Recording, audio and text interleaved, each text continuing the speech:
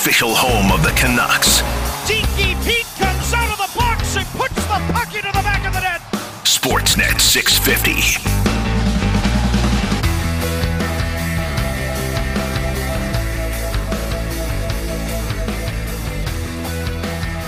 Welcome back to Bick and the Boss here on the home of the Canucks, Sportsnet 650. Just over 24 hours away till we start finding out who the selections are for the Seattle Kraken and what will happen. Will there going to be side deals occurring? Will the Vancouver Canucks send someone to Seattle or something, a draft pick, to incentivize Seattle to select Braden Holtby? Or will Seattle say, you know what? We like Braden Holtby, but we never thought we'd have an opportunity to draft someone like Carey Price, a real superstar who just went to the Stanley Cup final, could have been a Conn Smythe winner even if he was on the losing side. He was that good in the playoffs. We gotta do this. Even if it's $10.5 million, even though we're giving some money to Chris Driedger, we gotta do this. This is what's at hand here, C-Mac.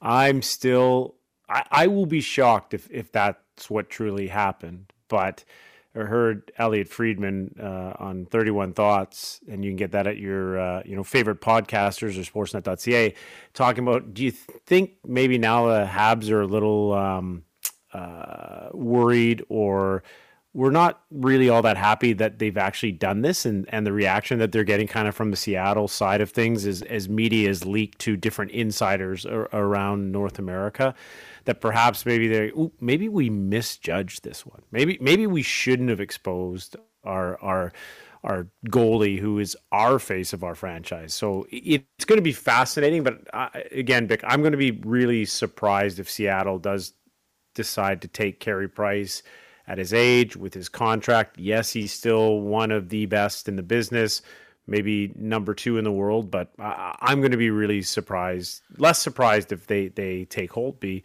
Although, are they going to want to help their Cascadia cousins out? It remains to be seen.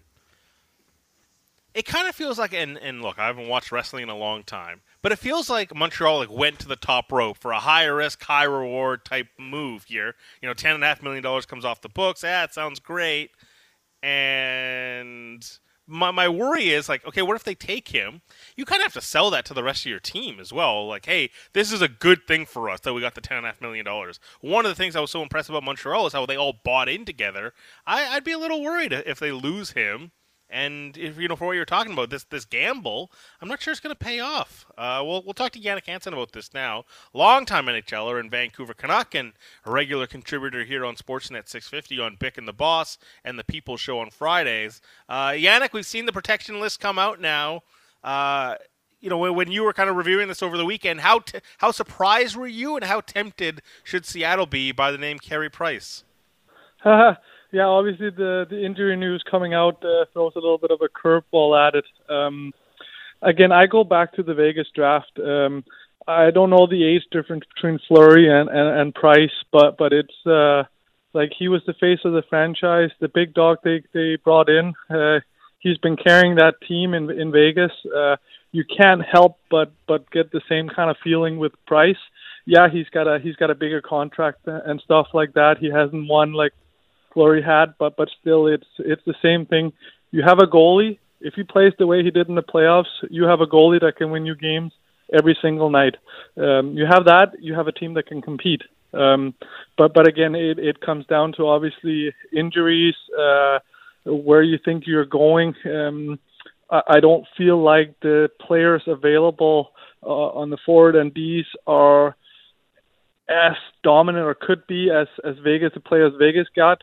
I think we saw a lot of the trades that really benefited Vegas.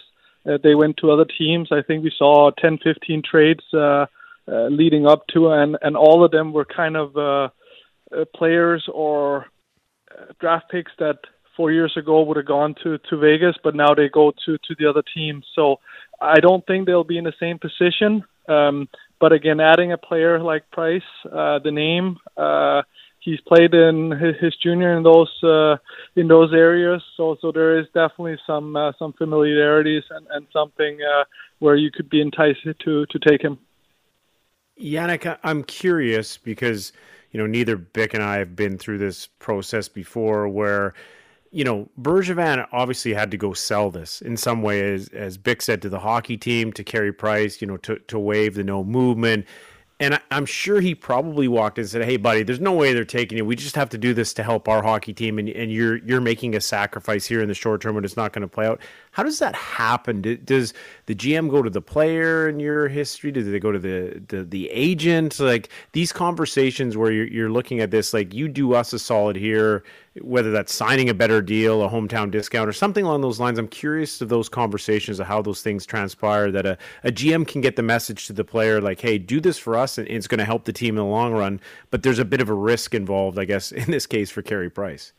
Yeah, I've never been privy to those discussions, so I can't say. But again, it's if this is happening, then it's Bergevin. He's calling up Price's agent and say, "Can you do this?" The rest of the players, he hasn't sold it. He hasn't asked them. He probably hasn't told them. They get that through the grapevines, like the rest of us. He's like, "Oh, Price is not protected now."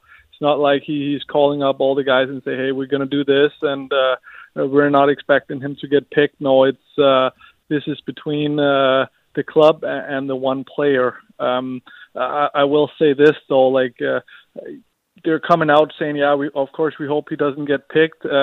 On the other side, if they can get out from under that contract as well, they can spend that $10.5 million, which has been an anchor around the team, especially in the regular season, where you can say, "Okay, we got Jake Allen in net. We got $10 million, which is potentially two top two wingers you can add to your team there, which will push this team in a whole nother direction." So if he doesn't get picked, and you say, "See, we got to protect our goalie here." If he does get picked, he's like, "We got rid of the cap space, and now we can spend that on improving our teams elsewhere." So from Bergevin's standpoint, this is a win-win for him. Whatever happens, he can move it forward and turn this into a positive. Just how tough is just from a talent perspective, I think we all marvel at Carey Price sometimes, but contractually $10.5 million is very difficult and all this sort of stuff. But I just look at the talent. I think Seattle's job is to get superstars. Take us through the on-ice component. Just how tough is it to beat Carey Price? You played 13 games against Montreal, never scored a goal. I'm just curious, when you're on the ice, what separates him from other goalies? There's a certain part of intimidation when you go up against a goalie like that. He's obviously a bigger goalie, and sometimes those type of goalies have this aura around you where you have to shoot the perfect shot in order to score. Otherwise, so you kind of overthink it, make an extra pass just to maybe we can get a backdoor tap in instead because there's no way I'm beating this guy. So that can creep into your heads a little bit. But the fact that he's a big goalie, so you're not seeing a lot of net to shoot at when you're coming at him. Where some other goalies like how do I miss this when I come down here? Where he has that thing to him that it's Carey Price, but he also has the frame. So it's not just about you're playing against a very very talented goalie right here. No, you're also I'm not really seeing where I should be shooting. Where if you take Quick for instance, where you're like there's a lot of net here, but he still finds a way to come up with the saves. But it's not like you're looking at a wall. Yannick, if you're Seattle, are you building it this way with Carey? Like, is this what you're doing, or we've heard injury speculation, all the stuff that's going around this. But if you're Ron Francis and you're looking at it and you want to face the franchise, do you believe that filling that goalie spot with someone of the likes of Carey Price is the most important thing to do? It gives you that day one marquee name you can sell. So from that aspect, I can completely understand it. And again, is it 4 years he has left? So it's not like it's a 6 or 7 year deal. It is your goalie. That they can play a lot longer and be good. So again, it ties into also what other players are you looking to get right now? Are you looking to maybe land a Landeskog? Are you adding Tarasenko? What other type of big contracts are you bringing in? Is it Giordano? Like, you don't have unlimited supply of cap space here, and filling out the goalie with 10.5, and it looks like they're signing the other goalie. All of a sudden, you're spending $14 million on 2 goalies. That's a lot of cap space gone. So a lot of it goes into what are the other players you're picking, and again, how does it all tie together? Because cap space aside, you take him in a heartbeat. But again, there's more that goes into it these days than just how good is the player and what does he do. Jannik Hansen joining us, longtime NHLer and Vancouver Canuck. So in 2017, you were protected by the San Jose Sharks. What were the days leading up to when the protection list had to get submitted like for you? Were you comfortable that you were going to get protected? Yeah, no, I knew that. They did just trade it for me, and in San Jose, it was pretty. I think it was pretty obvious who they were protecting, so there weren't really any anything out there. It was one of the reasons I was traded out of Vancouver as well. So it wasn't really like I was worried about not being protected or whatnot. Looking back, I was like, okay, it might not be that fun going to Vegas. They're not going to be good at the beginning and all these things. San Jose was a cup contender when I was there. In hindsight, Vegas goes on to the finals in the first year. So had I been picked, though, I would have been in a pretty good position where we were out in the first round, I believe. So it's you can always look back and say this and that, but again, no. The way it worked out in San Jose was the guys that were protected. It was pretty straightforward. Yeah, and expansion's different now, Jannik. Back in the day when some other expansion teams would come in, they were notoriously bad for years and years and years before getting. But the NHL, in creating this interest in and around an expansion draft, and I've actually seen other mock drafts for other leagues, if they were to have an expansion draft, what it would look like. It does create an interest, and I guess in a lot of ways, it creates an instant competitive team that is popular and good to sell in the market. Do you think that's a smart move by the National Hockey League to not insulate these teams completely, but allow them to be competitive out of the gate? I think it ties into what they've been trying to do with the salary cap. You want the priority or whatever you say. Everybody's even. Everybody's in it right down to the wire. Everybody's filling their buildings because of it. Nobody wants to see a team that's out of it. You see what happens in Ottawa when they're gone. Like it's a half full buildings. The NHL don't want that. They want people in their seats spending money. Everybody talking about who's going to make the playoffs and who are adding this and that. And you get that when you have even teams. There's no teams that are by far and wide the best team in the league, and there's no team that are by far and away the worst team.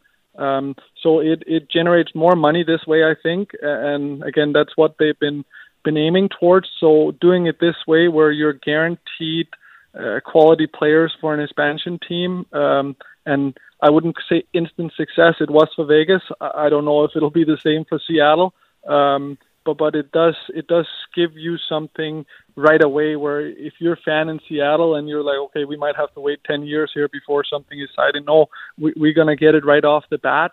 And again, sell tickets, get fans behind the team. You got to create. They do have some hockey down there, but again, not to the point where it's going to be now. So you need some sort of momentum, some things to kick things off. The Canucks, leading up to the protection list as well, made a trade. They get Jason Dickinson. I'm not sure if you played against him at all, but do you have an idea of what his game is like? And obviously, being a third-line defensive center, there's that element to it. How badly do they need this? It's exactly the type of player I was hoping they'd find. As for him specifically, I don't know him that well, so I don't know his skating, his vision and that stuff. That's something we'll have to see as the games progress here. But it was the type of player I wanted them to go out and get. Somebody who could fill that hole immediately. Somebody where we don't have to think, oh, who's going to go in and fill this spot? Is it going to be this guy? Is it going to be no? It's going to be Dickinson. And that's good to know. You have a defined role. You know what's expected on you. Now it's up to him. It's up to him to come in and prove, and that's what happens with all trades. You can't judge a trade right off the bat. You have to kind of see where it takes you, and now it's in his hands. He's going to get the opportunity. He's going to play behind two extremely talented centers. He's going to have a defined role, know what's expected of him. Can he lift that role? Time will tell. But in terms of size, age, again, have some experience in the league, it's exactly the type of player you want to succeed and somebody who can grow with the team going forward. Jannik, the one, I'll say, criticism of him in the sense of his game and where it's been at have been his point totals, and maybe he hasn't had the opportunity in Dallas to put a few more points up. But I'm curious, can you can improve your skating, you can improve things, and he's very sound defensively. Can he improve some of his offensive production even at the age of 26 by working on a few things, or are you kind of where you're at when you're at that age and he'll just be a sound defensive player? It's all about timing and your line mates, to be completely honest. If you find the right fit, the other two wingers, I don't know if it's going to be Mott, if it's going to be Höglander, or whoever it's going to be, Podolski. But if you find the right fit and you tilt the ice the right way, your points will come. If you spend time in the offensive zone, catch the other offensive guys cheating, you will get your points. It's that simple. You pour enough shot on net, all those little things, points will come. But if you play in your own end, it won't happen. That's why it's so important to find the right fit, the right mix, and again, the players that can tilt the ice in the right direction. Because you can be as talented as you want, but if you're playing in your own end, it doesn't matter. What about just style of play? Because with Dallas, we look at them as being this defensive team, whereas Vancouver, there's the goal in being up tempo. Now they've been hemmed in their own end a lot, but the goal is to be high pressure, high tempo. Could a different environment mean 5 to 7 to 10 extra points for a player? Absolutely. Again, it all depends on the role, and again, style of the coaching staff of the team you're playing on dictates too what kind of points you're putting up. So again, it's very hard to judge just because you scored so and so the year before or 2 years ago means you're going to do it forward. No, that thing can differentiate quite a bit, as you guys know. But again, it more so depends whether or not you're finding your niche, what you're good at, and again, finding a couple of guys that you work well with. I saw his an interview done with him about how he's stating, last year he didn't know if he was a left winger, if he was a right winger, if he was center, who his line mates were.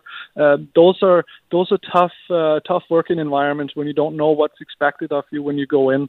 And you're kind of left to your own, and all those little agreements you have with your linemen. If I'm here, you go there. You don't have to look. You just know where they are. The game is so fast that if you have to look and then see where guys are, it's closed off.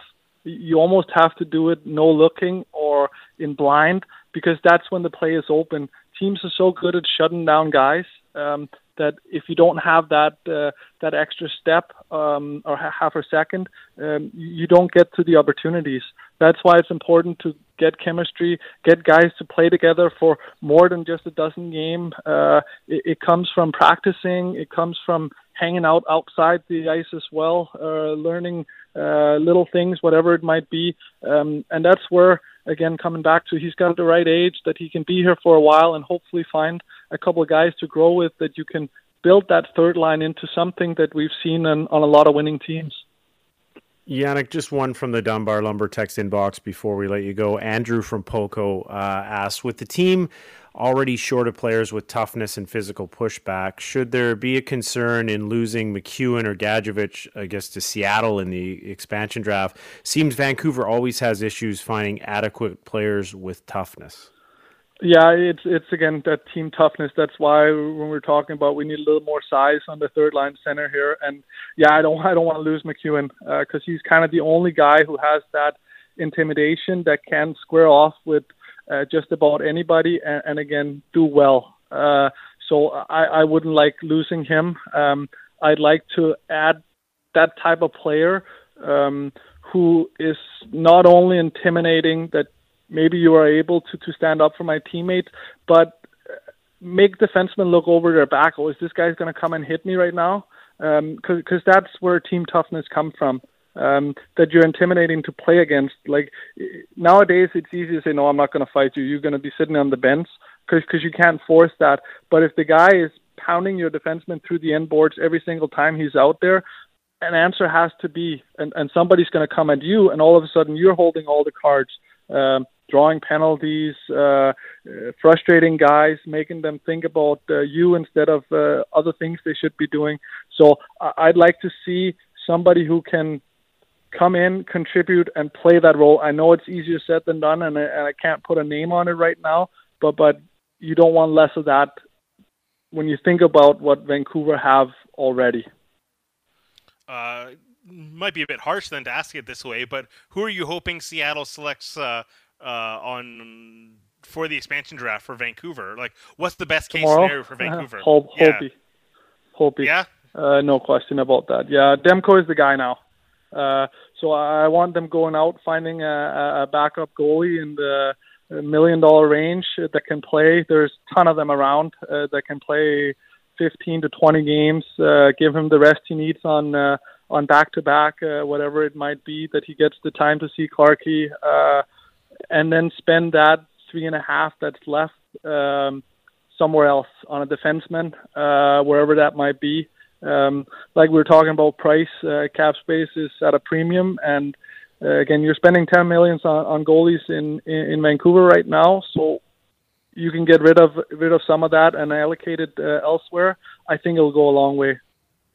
He is Jannik Hansen, longtime NHLer and Vancouver Canuck. Jannik, thank you very much, and we'll talk to you on Friday as well. Sounds good. Take care. It's Jannik Hansen, one of the best. Pretty informative there here on Bick and the Boss. Yeah, I guess Braden Holtby is the one that helps the Vancouver Canucks the most. Obviously, people don't want to see Cole Lind go because it's high draft pick and maybe a player that's coming into his own at this stage. But the one that opens up the most money is Braden Holtby.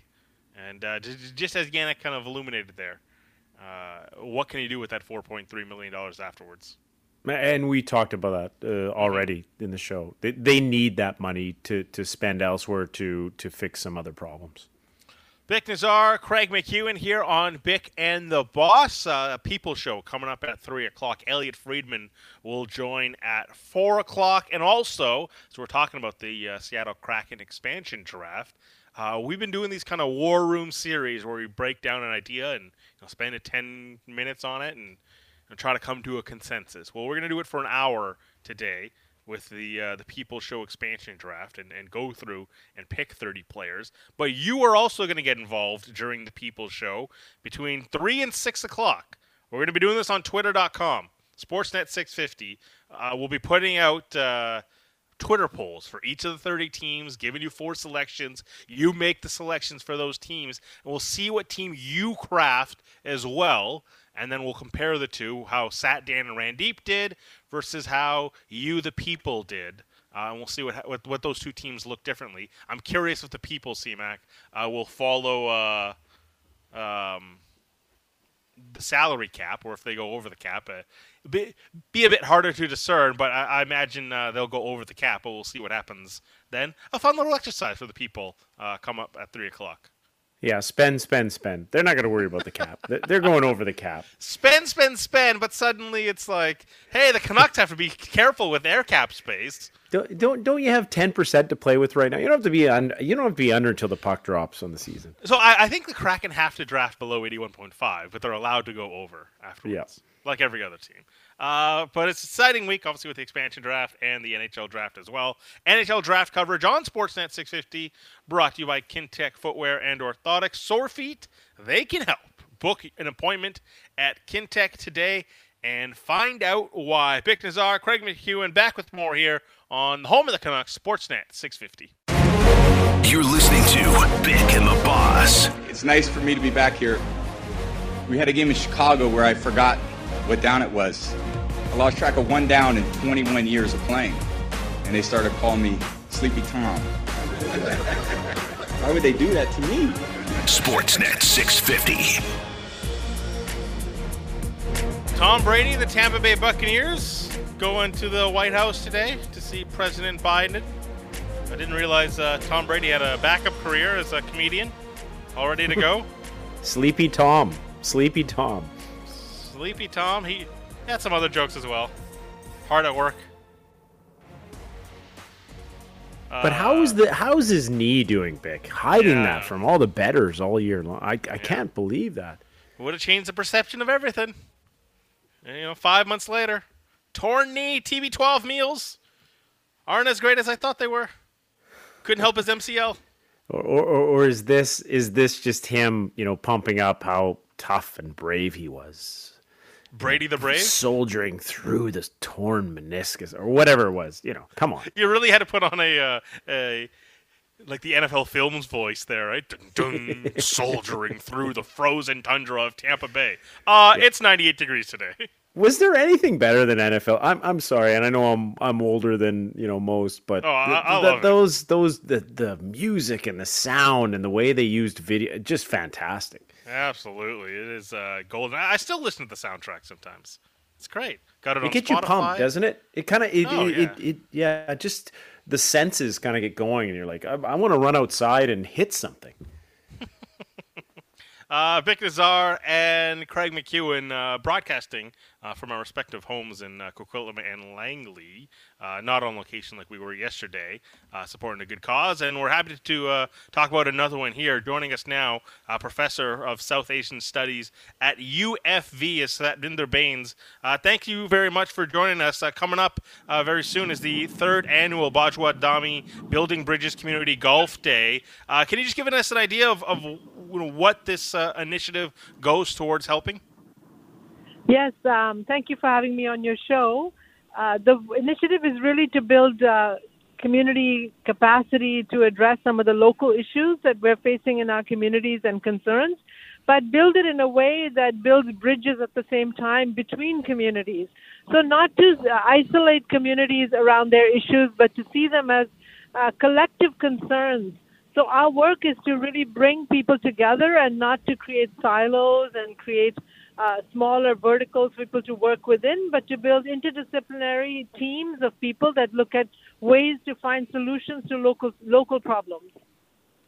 I know our Randeep Janda is a big supporter, and he's helped this initiative and was the one who put me in contact with you. But also, we've talked about this before a little bit, off air. Tell us a little bit about how sport can help build bridges. And we see it during the Olympics, and people get so excited around the competition. But the idea that sport can kind of help build those bridges for different communities and different kids around the Fraser Valley. Yes, absolutely. And I really want to thank Randeep for being such a great supporter all these years. A shout out to him for being a great mentor and a leader in our communities. So I think sports is a universal desire around the world for children, adults, as well as seniors to be engaged around healthy living, healthy lifestyles, healthy mindfulness. But I think it goes a little bit beyond that for our purposes. We really want to see sport as a strengthening unit of our communities where families and people of all backgrounds come together to have fun, but at the same time to understand responsibility and discipline and to have other outlets for free time or for ways of engaging or keeping the endorphins going and staying mentally active. And I see sport as a real diffuser around race or, recently we've seen that in the Cup in England, what happened, and racism is an ugly, ugly scourge in our society. But I hope that sport equalizes somehow people's opportunities to be involved in game activities, learn team leadership, team building, young people getting engaged in their skill sets as well as excelling, as you said, in the Olympics. So I see sport as very much a building bridges activity in the communities. Dr. Satinder Bains joining us here from Professor of South Asian Studies at UFE. So that's interesting because, you don't need to convince us about the value in sport. You're talking to a sports radio station, and we've both been immersed into it for long periods of time, as I'm sure many of our listeners have been as well. But as you try to get into these communities to talk about that idea of using sport as a vehicle to build these bridges, what successes have you seen, and perhaps also what challenges have you seen? Well, the successes that we've seen is where young family members who are raising children are starting to see sport as an outlet, even for immigrant families that come to this country who don't have a lot of money or support systems, trying to get involved in juvenile sports or young sports. I see that as being a nice equalizer for young people to be engaged with people of all backgrounds. I think sport for the challenges we have seen, although, have been that some sports don't have the same type of access.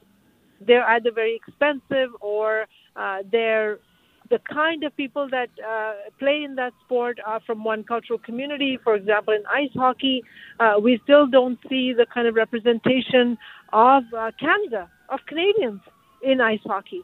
So I think sport, it might be an equalizer, but I think there are still some access issues that sports organizations really need to spend some time thinking about. While we, all of us are fans and we support sport teams, whether they're in the Olympics or they're franchises, I think there's a social responsibility of sports to really understand how they impact young people's minds and how the access to sports, both as audience and as players, is an issue in Canada. Yeah, is that the biggest hurdle, do you think, is that entry point, that access to some of these so-called, I'll say, Canadian traditional sports that are around? Oh, yeah, absolutely. It's a major issue. Canadian sports, as you know, nationally and even locally, there's a great kind of glamour attached to the sport. And although the sport may have some very dark roots and may have some really big problems, the glamour kind of has hidden those issues. And what we want to do is not just expose them willy-nilly, but expose them in a meaningful way, expose them in a way that sports starts to be accountable for its own inner workings, its establishment, how it was established, what are the roots of this sport, and how can it really represent Canada? How can we feel proud of the flag that is everywhere when we go and play abroad or in our local communities? So I do think it's an internal issue. I think sports has to be exposed and there has to be some work being done. It is the third annual Bajwa Dami Community Golf Day. You have time to register prior to this Saturday at the 24th. If people want to get involved, how else can they get involved? Well, we would love to see you out on the playing, of course, but you can also sponsor something if you would so like, where it's on our website, on UFE's website. Just put Sassy Golf and it'll show up. Love for you to sponsor it if you're so able, as Sportsnet has done. And thank you, Sportsnet for supporting us up to our third year. We hope this will be an annual event that you'll continue to support. But we also, if you're a volunteer, if you have young people who want to come and help out that day, give us a call. We're online. You can call us, and we would love for you to come. We'll give you a free lunch. Come and have fun with us. And just at the same time, just the love of sport, just be happy and go into higher education. We really want kids to be able to fulfill their dreams. And so I hope that going to university or college or vocational school or whatever, drives you, whatever makes you happy, I hope that this kind of partnership between the university and the community also breaks down some of those access barriers to higher education. So this is very much a community building activity and event. Again, it's SASI@ufe.ca if you want to email any questions or get involved. Joining us is Satinder Bains. Thank you very much, and best of luck with the event. Thank you so much. And again, thank you to Sportsnet for supporting us all these years. Absolutely happy to on behalf of everyone here. It is Dr. Satinder Bains, the Director of South Asian Studies Institute at UFE. Again, this Saturday is your deadline to register. So jump in and play some golf this weekend. I like that people are getting out playing golf. It strikes that semblance of normalcy, CMAC. We're back on the course. Yeah, we saw that yesterday, and I know how much work Randeep puts into this, and how happy he is, and I'm not so sure how much work he's put into his golf game, because he talked to me earlier about getting lessons. But Randeep doesn't look like a big golfer. No, I think he's trying to get into it. I believe this tournament could be the tipping point of a new pro career for Randeep, perhaps. Pro career? He's going to be like the that bowling guy that he loves, the one with the meme. Who are you? I am. Or, who do you think you are? I am. Randy's gonna sink like this 40-foot putt and just start, trash talking to everyone. Yeah, that's right. That's the nice thing about these tournaments, and we saw it yesterday as well. The scramble. You only have to hit a couple shots. Yes, thank you, Greg. You only have to hit a couple good shots at one of these tournaments to be a hero. Yeah, for sure. 650. Keep your thoughts coming in as we continue on here with Bick and the Boss. I'm curious, as we get ready for tomorrow's expansion draft, we've talked so much about, hey, who do we want Vancouver to select and all this sort of stuff. And obviously we spent a lot of time talking about Price and should Seattle select him. What other teams, if you're one of these 30 teams, who's the most nervous heading into tomorrow? Obviously Tampa Bay with the talent that's available, but I'm not sure how nervous they are. They've been preparing for this for quite some time. What other team do you look at and say, boy, they made kind of a big bet. I would be nervous if I was them.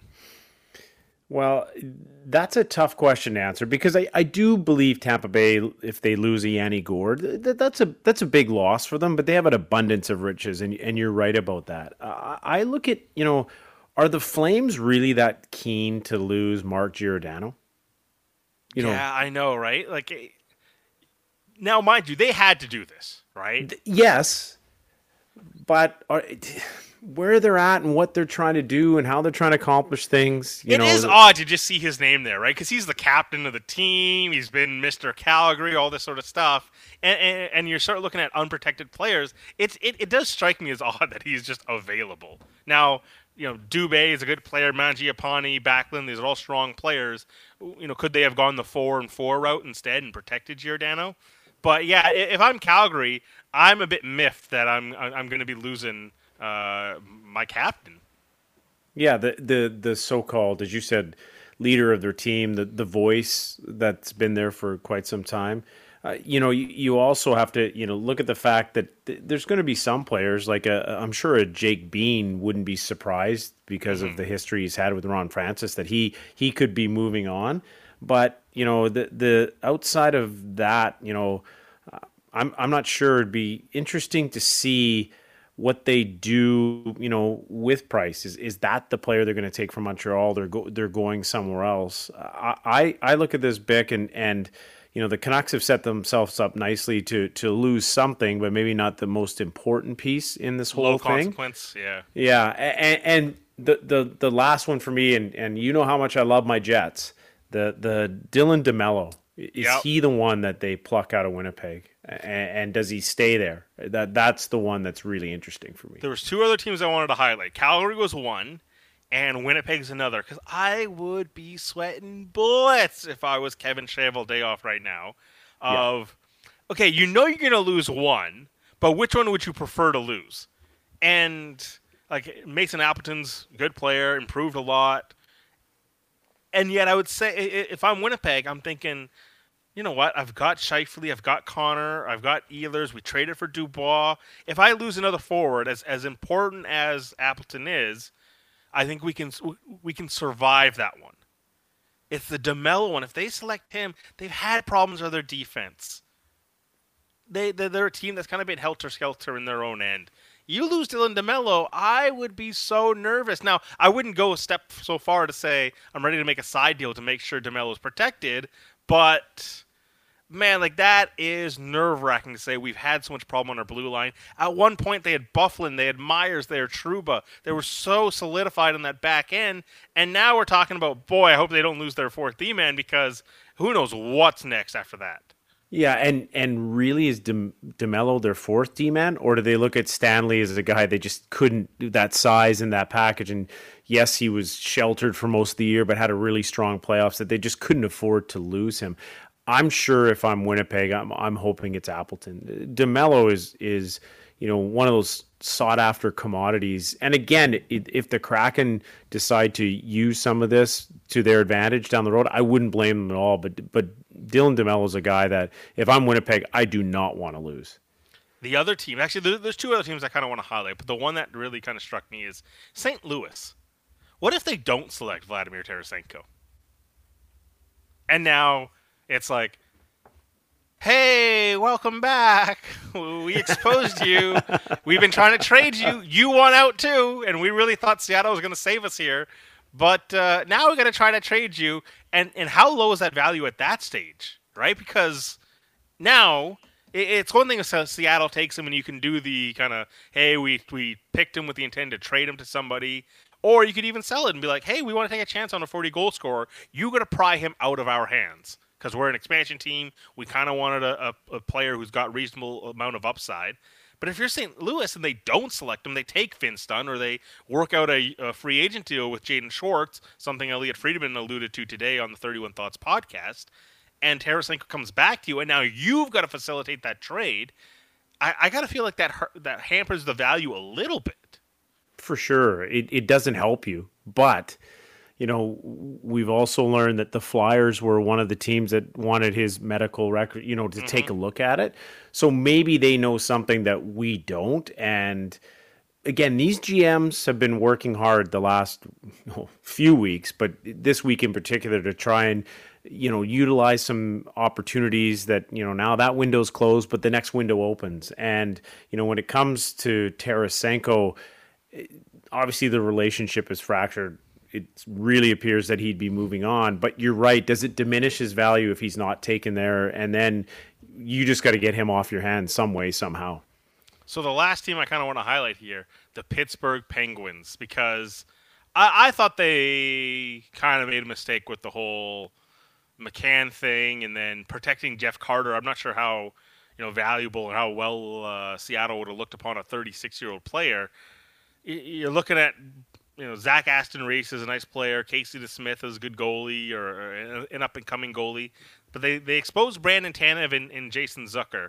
And two players I look at that it feels like they fit what Pittsburgh wants to do, but yet here they are. They've exposed them to the expansion draft. I'm just curious where they are right now with the idea of we're obviously going to be losing, I would assume, Zach Aston Reese to be the most valuable asset, but leaving that amount of money there with Tanev and Zucker and Pettersson, actually, Marcus Pettersson, it almost feels like they wanted one of these contracts to come off the books, and I'm not sure it's going to. Yeah, here, take one of these guys. Look at what we're giving you. It feels that way that they left this much money available, that they want to maximize the back end of Crosby, back end of Malkin, and try to take one more run at a Stanley Cup. You might need some bad money to come off the books, but there is enough talent on that team that you say, hey, Zach Aston Reese is available, cheap contract, reasonable middle six player, maybe a bottom six player. That's the one we're going to take, and it's not really solving a problem for Pittsburgh. It's probably just creating another headache. Yeah, and don't you feel like some of these teams that get near the end of the line with these superstars in a Crosby and Malkin that they sometimes have more problems than answers? And it was really interesting to me, and I don't know what deal was done with Carter that's someone that you look at, but bottom line, Pittsburgh, I'm not so sure, Bick, that their window hasn't closed already, but yeah, maybe they got one more run in them, but it doesn't appear likely. And unless one of those bigger contracts goes off the books, then yeah, what do you do if you're them? This is where they might have to entice Seattle to take something if they give up something. Already closed. Look at you doubting Sidney Crosby. Listen, Sid the Kid, one of the best, if not the best hockey player in the world. You're just trying to get the inbox fired up on me, but I just hey, never say never. But it is definitely the window is ajar, but it's not ajar that much. Well, we'll see what happens tomorrow. I'm excited. It's such a unique experience, right? Of being able to build a roster in this way, of starting from scratch, and this isn't like the Nashville Predators. I can barely even remember who they picked way back when. This is totally different, and we saw the success the Vegas Golden Knights had, and it comes to fruition for tomorrow for the Seattle Kraken, and I think part of it too is finally the Canucks get their rival, and I think part of that excitement is seeing who the players you're going to hate tomorrow.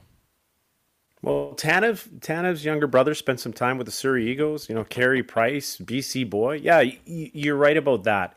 It is finally good to see what their plan is or what their blueprint will be. We'll have a better understanding or idea of what that hockey club, a new one, is thinking. And that's the one thing that we always want, is that roadmap or that identity or what are they looking at and how they're going to utilize it. And hey, there's going to be some jaw-dropping moments probably, and some moments like, I can't believe they actually did that, but it'll all kind of piece itself together here over the coming days and weeks to come. I imagine we'll get more video leaks as well. Maybe they'll announce who. Someone will shoot a video and announce. See, Kerfoot, he's from BC too. They're just going to load up with all BC boys just to make the Vancouver market bad or attract more Canuck fans south of the line. We'll see what happens tomorrow.